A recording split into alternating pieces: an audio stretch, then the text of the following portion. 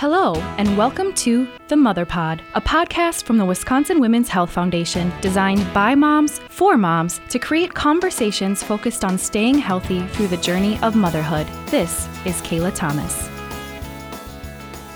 Today on the MotherPod, we will be discussing MS, and we have with us Cheryl Blaschuk, an NP who graduated from the University of Wisconsin-Milwaukee for both her BSN in December in 1985 and her MSN as a family nurse practitioner in 2000. As a nurse practitioner, her specialty has been entirely in neurology and almost exclusively in multiple sclerosis care. She works for Froedtert and the Medical College of Wisconsin in the MS and comprehensive headache programs. She is certified as an MS nurse since 2002 and is an executive board member of the International Organization of MS Nursing. She lectures around the country and has been a contributing author on several publications, including Nursing Management of the Patient with Multiple Sclerosis. She works with her local chapter of the National MS Society to bring knowledge to nurses, patients, and families all over the state of Wisconsin and is committed to improving the lives of those affected by this progressive disease. Let's talk.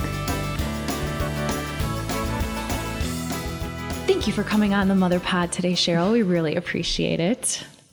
Thank you. Yeah, and you just got done presenting at a Grapevine conference on MS, so we have some questions that we want to talk about MS and see what your perspectives are.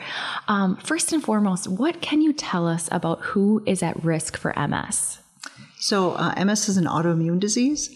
It tends to affect women more than men, but women in general tend to get autoimmune diseases just because of the changes that women's bodies have to go through in terms of having children and such. So we think that's one of the theories behind why women tend to get more autoimmune diseases. But yes, this is a disease that affects women, generally young women, from the ages of 15 to 45 is kind of the age range for diagnosis. And oftentimes, as we know, that is in the middle of the formative years of most women's lives. Yeah.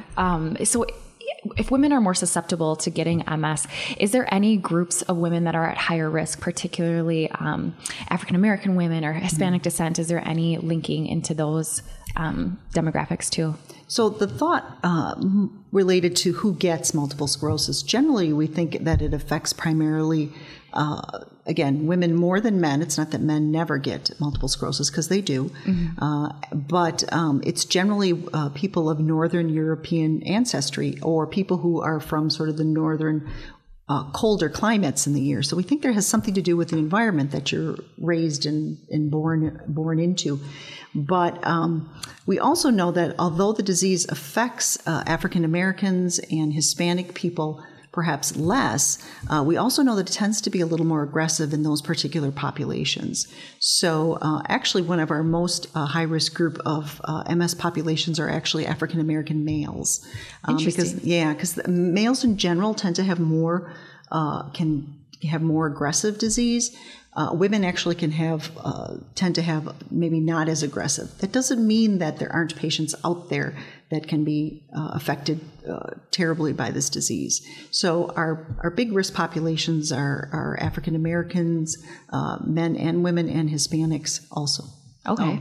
That's interesting. So geographically too, so are you less likely to get it if you're in the South? So it's the climate too? Yeah. So one of the interesting things in the research is that you actually carry the risk of developing MS depending on where you were raised. So if you were raised in a northern hemisphere above 45 degree latitude, and then you, let's say, up to about age 16, and then you move south, your family moves to the Florida or such, you carry the risk with you of being raised in a northern climate. And it's the opposite if you are raised in the southern climate and you live there till, they say, approximately adolescence, and then you would move to a colder climate. Again, you would carry that lesser risk because of the fact that you were actually raised there.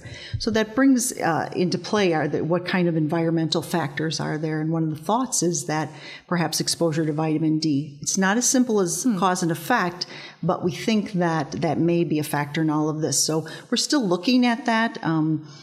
People think, that's the answer. Just take vitamin D and you won't get MS. And it's not quite that simple.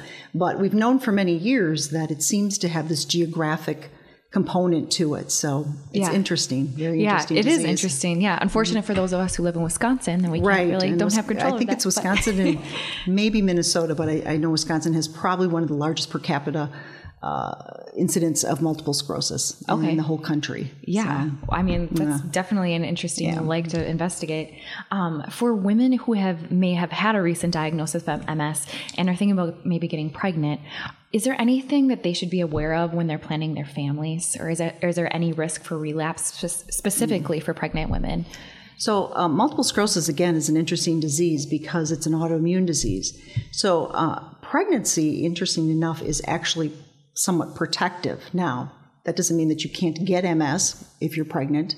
You may have probably already been exposed to it or may actually have it. But when women who have MS and become pregnant, actually most of them will tell you they feel the best they ever felt. Taking us back to thinking about our immune systems and the immune systems of women and how they may be affected. The immune system, the theory is that it actually sort of calms down while a woman carries a baby to term. So we think that may be the theory behind why patients or women do quite well during pregnancy. Again, we don't really worry about them. I know that sounds terrible, but we don't really worry about them during pregnancy because we know that that's probably the safest time for them related to their MS. Okay. But the highest risk period for a relapse is actually postpartum. So the 12 weeks postpartum is when we are more concerned about women. Again, it's confounded by the fact that their hormones are shifting and changing. They now have a new baby that they have to care for. They have incredible fatigue. I mean, most new moms will tell you that's the worst fatigue they've ever experienced in their life. So you put all those facts together, and then women, of course, are at the greatest risk for relapses. Again, women can have children with multiple sclerosis. It's not a contraindication, but it's nice to plan. But it doesn't always work that way. But we work very closely with OBGYNs when patients do become pregnant. We usually step back in terms of our interventions because they don't need to be on medications or anything during their pregnancy, although, stay tuned. We might, as we develop more information, that may change. But right now, we just take patients off of all their medications for the safety of the baby. Okay. And then we work closely with the OBGYNs. It's an individual choice. Some women want to deliver their babies and they want to start their MS medications right away. And some choose to breastfeed and such, and that's fine. And I support women in whatever they feel comfortable with. Again, the disease is unique on every single patient, so you really have to work with your OBGYN and your neurologist to make sure you make the choices that are right for you. After you deliver a baby. Yeah, that's really insightful. But speaking of breastfeeding, there's some recent encouraging research regarding MS symptoms, a recent study that came out linking breastfeeding and how it can potentially reduce risk of getting MS. Are you familiar with this research, or is there any insight that you can provide on that linkage? I just saw the study, and it's just kind of new. Interesting, they took a group of either newly diagnosed multiple sclerosis patients or what we call clinically isolated syndrome, which is sort of a precursor to multiple sclerosis. We've been able to identify that some patients might have sort of an early version of MS, for lack of a better description. But in looking at these women who were breastfeeding, and were they likely to go on to get a confirmed diagnosis of multiple sclerosis? And it seems that perhaps breastfeeding in these women may have played a factor in that.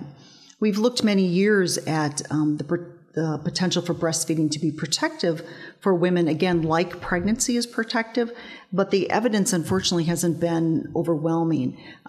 So this is kind of interesting to see. This may be more of a select group of patients, particularly ones that are maybe they're sort of in a newer diagnosis of the phase of the disease, or they might just have this one particular symptom that's going on, which is how we define clinically isolated syndrome. So these are patients that are very early on in sort of a diagnostic process. So it's good to know that we might have some evidence to support that could be protective. I always say to stay tuned. Yeah. The ever-evolving nature of research. Yes, always. Yeah, but I mean, that's definitely encouraging for moms. Hopefully it's another benefit to breastfeeding and even pregnancy. There's a lot of downsides that we experience to those times. So it's great that there's some advantages that we could. In our practice, we never, I mean, I think many years ago, the story was that women were actually told that they shouldn't have children because of this risk of relapse postpartum. But in my experience in 17 years of doing this, I've never seen that. We don't encourage women to have children and such, and to breastfeed. I always say I will support them in whatever choice they make, and in bringing, having a baby and bringing a life into the world in terms of changing your focus and such. That's completely understandable, and I respect a woman in terms of her right to breastfeed or not. But yes, there's no harm in breastfeeding babies if you have MS. It's all good. Yeah. Well, sometimes, that's such a prevalent point of having health education is debunking some of those myths that people are here or have heard from generations, of different things that you're getting advice on, and just even having that conversation to empower people to make those choices is so important. But last question, MS can be such a challenge to manage. What kind of resources or support would you recommend to individuals explore when they receive a diagnosis? Well, work closely with your neurologists and your healthcare providers, nurse practitioners, nurses, et cetera, and they can help you find good information. Again, sometimes people get sort of maybe not such great information, but make sure you're always going to reliable sources for information. We strongly encourage people to work with the National MS Society, our Wisconsin chapter. They are a humongous resource for our patients. So getting the right information from the right sources. I always tell patients it's a little overwhelming. I could tell you a lot of things in that initial meeting, but sometimes it's just too much. And it's okay to know that you can come back. You don't have to know everything on the first day. The disease will look different on every single patient. And I always tell patients we'll work together and we'll take on the subjects and the symptoms, and however the disease exposes and shows itself to us, we'll manage it together and we'll figure it out. So, and just having that open communication with patients is our goal. That's really encouraging. I think really supportive stance too for the patients who are going through, like you said, such a tumultuous time and trying to navigate their health plan.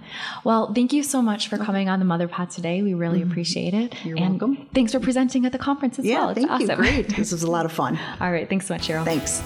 Thank you for tuning into the MotherPod. The Wisconsin Women's Health Foundation is a statewide nonprofit striving to innovate, impact, and improve women's health to help women and their families achieve their healthiest potential. For more information on the MotherPod, our programs, events, or research initiatives, visit our website at www.hf.org. Until next time, remember, it all begins with a healthy woman.